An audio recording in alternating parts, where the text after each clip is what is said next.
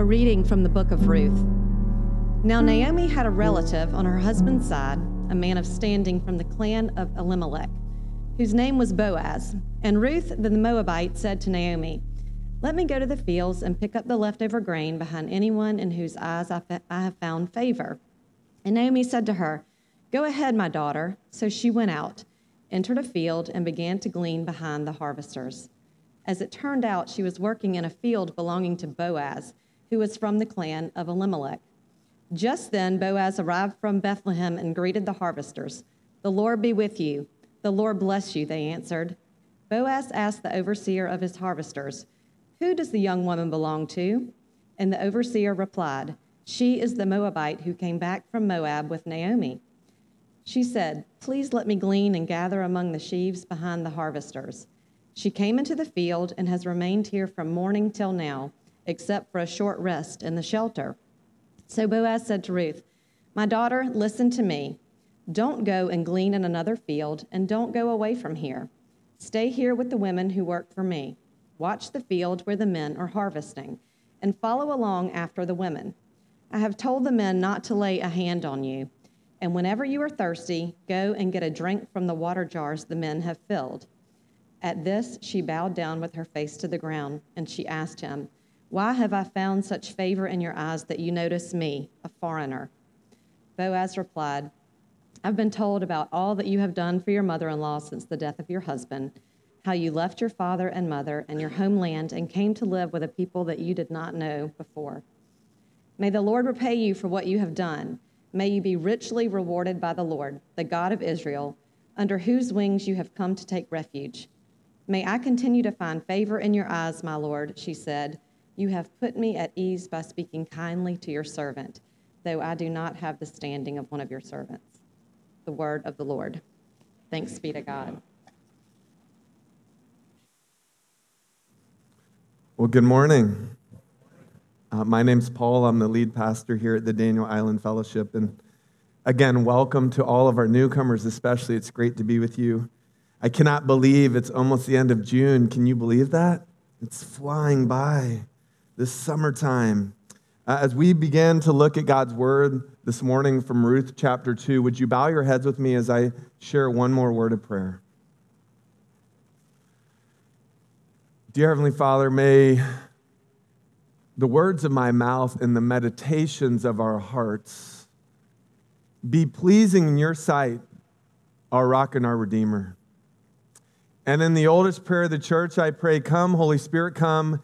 In Jesus' name, amen. Amen. So the title of today's message is Faith in Action, and we are looking at this Old Testament book called Ruth. It's a beautiful book. I'll do a brief review of chapter 1 if you missed last week in just a few minutes, but I want to begin today by asking this question. Have you ever had to do a hard job as a means to an end? Have you ever had to do a hard job as a means to an end? When I met my wife, Carly, she's not here in this service. She'll be at the 11 a.m. But when I met my wife, Carly, it was around 1997. Her maiden name was Carly Vellner. She was from Minnesota. I know we have some Minnesotans here. Amen? A few of you. And obviously, I was drawn to her for various reasons. But one of the things that drew me to her was how hard she worked. See, my wife doesn't come from a house of means, and so she was paying her way through Wheaton College, where we did our undergraduate education in Chicago. And when I met her, she was working 3 jobs while at Wheaton. And that's really, really tough because Wheaton's academically very rigorous. And I just want to highlight some of the things she did to pay her way through college. Maybe you can relate. Here's the first picture. What is that? That's a diaper. And when I met Carly, she had come off of a summer of being a nanny where she was at someone's house from 6 a.m. to 8 p.m. every night for overseeing 4 kids where it was a dual income family.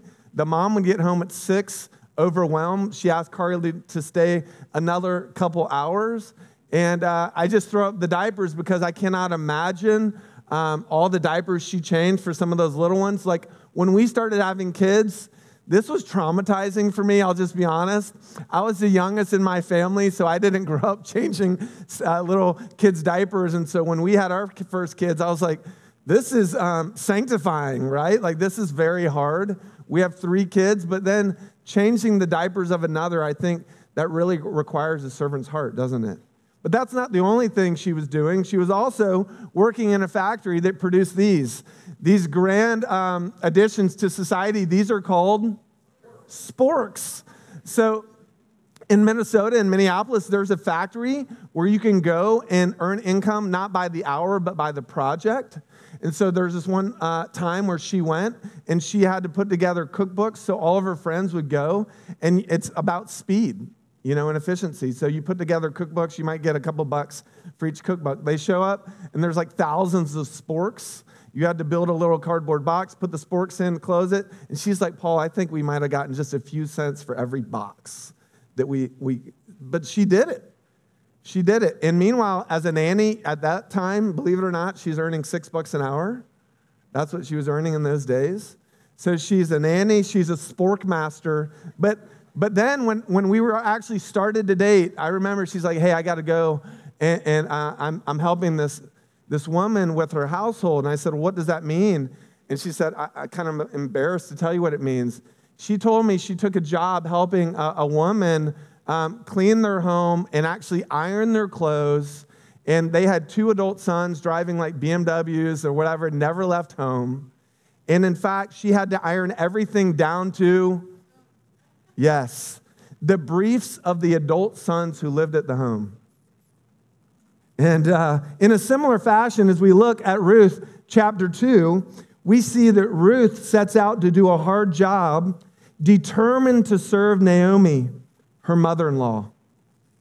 And I think the big idea, is this working? It is working. I think the big idea of our passage is this. Faith is belief in action, and it's demonstrated by heart, hustle, and extravagant generosity. Faith is belief, believing that God is with us and for us. We can trust in his sovereign care. And we're going to examine, that's what we saw in Ruth chapter 1. We'll review that in just a minute. But faith is belief in action, and it's demonstrated by heart, hustle, and extravagant generosity. So let's unpack these points over the next few minutes. Point 1, faith is belief in action demonstrated by heart. Our passage began, now Naomi had a relative on her husband's side, a man of standing from the clan of Elimelech, whose name was Boaz. And Ruth the Moabite said to Naomi, let me go to the fields and pick up the leftover grain behind anyone in whose eyes I find favor. And Naomi said to her, go ahead, my daughter. So she went out, entered a field, and began to glean behind the harvesters. So a little backdrop to our text. In Ruth chapter 1, here's what we know. There's this woman named Naomi. She has a husband and 2 sons. There's famine in the land of Israel. It's a tough time. It's the land of the judges where they had no king. Everyone did as they saw fit. So it was a impoverished land and a violent land. I don't know about you, but that doesn't sound like a great place to raise a family. And so Naomi's husband, in order to care for his family, he moved the family out of Israel into Moab, which was an enemy country, so he could feed them. Makes sense, right? Well, then things start to go off the rails. He dies. And then her 2 sons, they get married, and then those 2 sons die. Boom, boom. And then you've got this widow in a foreign land struggling, landing into a state of depression, and she's got 2 daughter-in-laws. And she says to these daughter-in-laws in Ruth chapter 1, you guys stay here. I need to go home to Israel. I hear God showing up again and bringing a harvest. But you guys flourish here. Stay with your people, stay with your place, stay with your gods. And Ruth says, no way. And there's this unbelievable love that's displayed and recorded in Ruth chapter 1 by Ruth herself. Where you go, I will go. Where you stay, I will stay. Your people will be my people. Your God, my God. Where you die, I will die, and there I will be buried. May the Lord deal with me, be it ever so severely, if even death separates you and me. And so Ruth is converting her heart, not just to Naomi, but to the Lord, and says, I'm going with you and I'm going with him back to Israel. It's a beautiful story. So in chapter 1, Ruth sacrifices everything to go with Naomi. And now here we are in chapter 2. She goes from sacrificing everything to now risking everything in order to serve for Naomi, her mother-in-law. Now, in those days, in the fabric of Israel, there was embedded in the nation a means of caring for the poor. So listen to these words from Deuteronomy chapter 24. When you are harvesting in your field and you overlook a sheaf, do not go back to it. Leave it for the foreigner, the fatherless, and the widow, so that the Lord your God may bless you in all the works of your hands. So we see God is a God of mercy, calling for his people to be merciful. The problem is, elsewhere in Deuteronomy, we read these words, no Ammonite or Moabite may enter the assembly of the Lord. You shall not seek their peace or prosperity all your days and forever. So just put on your imaginary caps, if you will. So Naomi, she's heading back to Israel, and it's a dangerous place. Ruth says, where you go, I will go. And not only does she go, then she says, I'm going to seek to provide for you, Naomi, by going to glean in the fields, even if it costs me everything. You got it? You tracking? She was a Moabite, taking great risk to be faithful. And sometimes God calls us to take great risk, requiring great courage. I just want to pause and ask this question. How might be God calling you to risk or lean into courage today for the sake of another? This chapter begs that question. So point number 1 is this. Faith is belief in action, and it's demonstrated first by heart. Point number 2, faith is belief in action, and it's demonstrated by hustle. All right? The passage continues. Then Boaz arrived from Bethlehem, greeted the harvesters. The Lord be with you. The Lord bless you, they answered. And Boaz asked the overseer of his harvesters, who does this young woman belong to?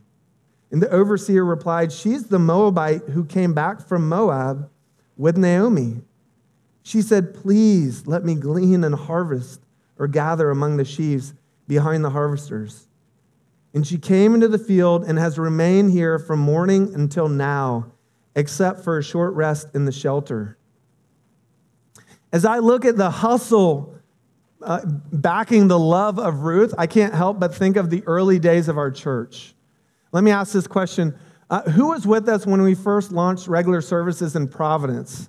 Way back when? We've grown. Just a handful, right? Well, let me tell you how this church started. There's a little church on Daniel Island, and we started by renting that church on Sunday evenings. They were super gracious to us. The problem is it required tons of hustle. And my associate pastor, one of my associate pastors at the time, was a guy named Wes Roberts. And let me tell you this about Wes. There's nothing beneath him. There's nothing that he wouldn't do to serve me and to serve you and to serve us. We would spend several hours before the 5 p.m. service trucking trusses in, literally huge trusses, metal trusses from the storage units behind BE, Bishop England. And we'd truck in TVs, and we'd put them in our trucks, and we'd set up, and wires everywhere, and then we'd set up food, and trying to make it a welcoming, hospitable environment. And then we'd have to break it all down. I've never seen a human being, I shouldn't say that, I have. I've never seen a pastor sweat more than Wes Roberts. It got so extreme that I had to ask him to bring change of clothes because he would sweat so much setting up. But I knew about his hustle when we finally leased out this space and built out this space. It didn't look like this. We built in those rooms and did so much work here, but we needed furniture. And we went to this place. It's a little slice of heaven called IKEA. We rented U-Hauls, and we went to Charlotte. And we drove up there. We worked all day getting boxes. We knew we'd have to assemble all the furniture. That's not such a blessing. But nonetheless, we filled these U-Hauls, and we came back. And halfway back, I get a call, and it's Wes. And he says, Paul, I have to pull over. I can't keep driving. And I can hear shaking in his voice. And he shares that he's suffering from essentially an episode. He's got a disorder that I can't even pronounce, so I don't even want to try to pronounce it. But it's where essentially it feels like someone puts him in a headlock. It's been called the suicide disorder. So we're on one of these major interstates. He's at the wheel of a U-Haul filled with stuff for our church, and he's literally sweating and shaking like this. Why? For me and for you. You see, faith is proven true when it's willing to shake, sweat, and serve so others may experience the love of God. That's not only true when we look at my friend Wes's life, it's true when we look at this passage in Ruth. In fact, Ruth, through her hustle, generated admiration through her devotion, through those around her. Think about what the foreman said. Boaz, the landowner, comes and said, "Who is this woman? Who's she serving?" And the foreman says, "Well, she's that Moabite that came back with Naomi. And she asked if she could glean the fields, and she hasn't left the field all day." So might it be that the way to win someone's soul is first to win their respect through our heart and our hustle? And that's what we're seeing here as the story shifts with Ruth in her heart, in her hustle. Point number 2, faith is belief in action demonstrated by hustle. And point number 3, faith is belief in action demonstrated by extravagant generosity. The passage goes on, so Boaz said to Ruth, "My daughter, listen to me. Don't go and glean in another field. Don't go away from here. Stay here with the women who work for me. Watch the field where the men are harvesting and follow along after the women. I've told the men not to lay a hand on you. And whenever you are thirsty, go and drink from the water jars the men have filled." You see, just as Ruth shows love to Naomi, Boaz now shows love to Ruth. And let me frame the picture. The way they would harvest the fields in those days, the men would go through and they'd cut the stalks and they'd lay piles in the aisles or the lanes, and the women would come behind, grab the piles, wrap them up, and bring them back to a shelter. And notice his language. He starts by saying, not you foreigner. He's saying, my daughter. My daughter, join my team. I'm offering you my protection and my provision. And he's not only saying, like, as an outsider, be an insider with me. He then takes it even more extreme. He says, no one's to lay a hand on you. And if you're thirsty, if you're getting dehydrated, drink from the jars the men have filled. This would have been scandalous. Why? Because foreigners were the ones that filled the jars, and the women were the ones that served the men. And she's saying, serve yourself. Let the men serve you. So here, he's risking everything. And in the first verse, it says, Boaz is a man of great standing. That means he's a man of mighty power in the clan and in the nation of Israel. He doesn't care. Why? Because he sees God moving in the life of Ruth, and he wants to join God in what he's doing. And that's articulated as our passage ends. Listen to these words. I've been told all about what you've done for your mother-in-law since the death of your husband, how you left your father and your mother and your homeland and came to live with the people you did not know before. May the Lord repay you for what you've done. May you be richly rewarded by the Lord, the God of Israel. And catch this, under whose wings you've come to take refuge. Two things I'd like to highlight. First, only in one other place is this language used where you leave your father and your mother. Early in Genesis.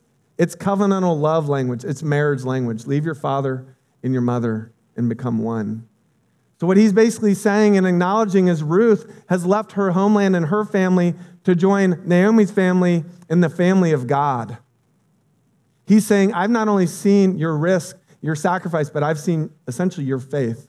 May you be richly rewarded by the Lord, the God of Israel, under whose wings you have come to take refuge.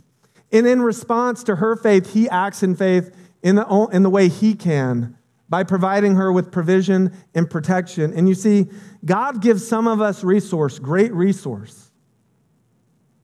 Not so we can build a great life, but so that we can build God's kingdom. Faith is belief in action demonstrated by extravagant generosity. So in summary, faith is belief in action demonstrated by heart, hustle, and extravagant generosity. And I want to close with this story. It's the story of my friend Rob. A couple years ago, Rob was invited to our church through a couple named Bill and Dee Dee. Bill and Dee Dee are in the second row. And they were running a ministry called Apartment Life. And they invited Rob to come. And he hung in the back for a while. And then I noticed he started engaging with people. And then he started coming up to me and to others for prayer. And you'll see in just a few minutes, we offer an invitation to come receive prayer through our prayer teams. And he kept coming and coming and coming. And he'd say, Paul, can you pray for me? And I said, sure. And he said, I want to pray for my mom, Liz. She doesn't know the Lord and she's not doing well. I said, tell me more about that. He says, she has COPD, which is a lung disease, and she's got terminal cancer. And so we would pray for Liz over and over again. And finally, she shows up to church. Actually, I'm getting ahead of myself. Finally, she shows up to Charleston to visit Rob, and she contracts a bad case of pneumonia with those other things going on. I get a message that they've rushed her to the ER at one of our local hospitals, and there she loses the ability to breathe. And it looks like it's the end. And somehow they put her in intensive care, and after the fact, they learned that she had a DNR. Do you know what a DNR is? Do not resuscitate. Somehow they brought her back to life, and she was in intensive care for a couple of days, and they had to converse with Rob, and they said, if we remove her from intensive care, she might pass away, she might die. And sadly, he said, well, that's what she wants. She wants to just pass on. The pain has been so real. She's ready to, whatever happens, happens. And they said, are you sure? And he said, I'm sure. I'm sure that was a hard time for him. Well, they did take her out of intensive care, and believe it or not, she breathed. Not only did she take breath and still live, she showed up at our church.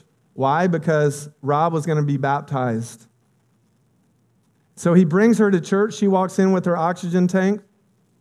She comes to church, and then later that day, she meets us out at Isle of Palms for Rob's baptism. You saw a picture of it earlier in the service where we have all these people holding hands, praying for those who are being baptized, celebrating those who are being baptized. And then someone gets a tug on their shoulder, on their shirt, and it's Liz, Rob's mom, saying, I want to be baptized.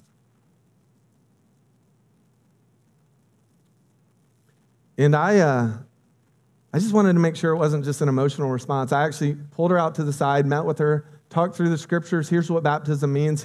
Here's how much God loves you, that he sent his son to die for you, to offer you new life in him, and this and that, and baptism, rebirth into his family, our family.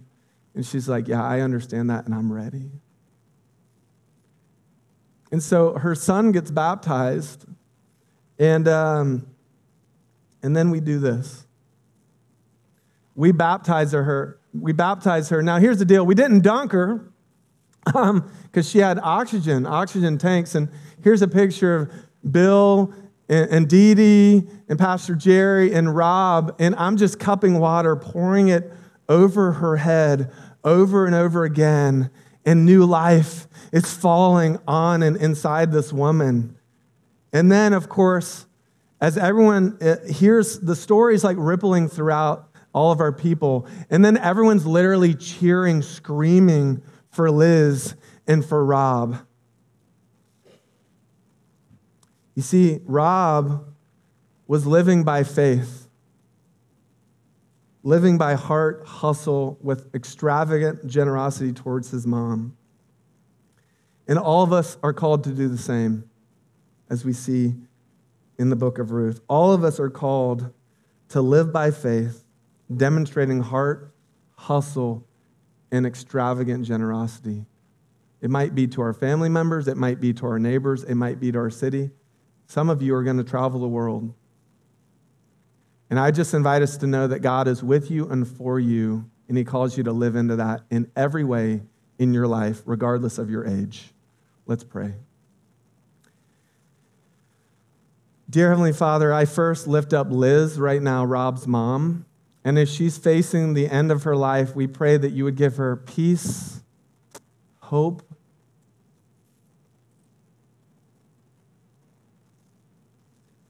and love. I thank you for Rob's faith. And I thank you for Ruth's faith.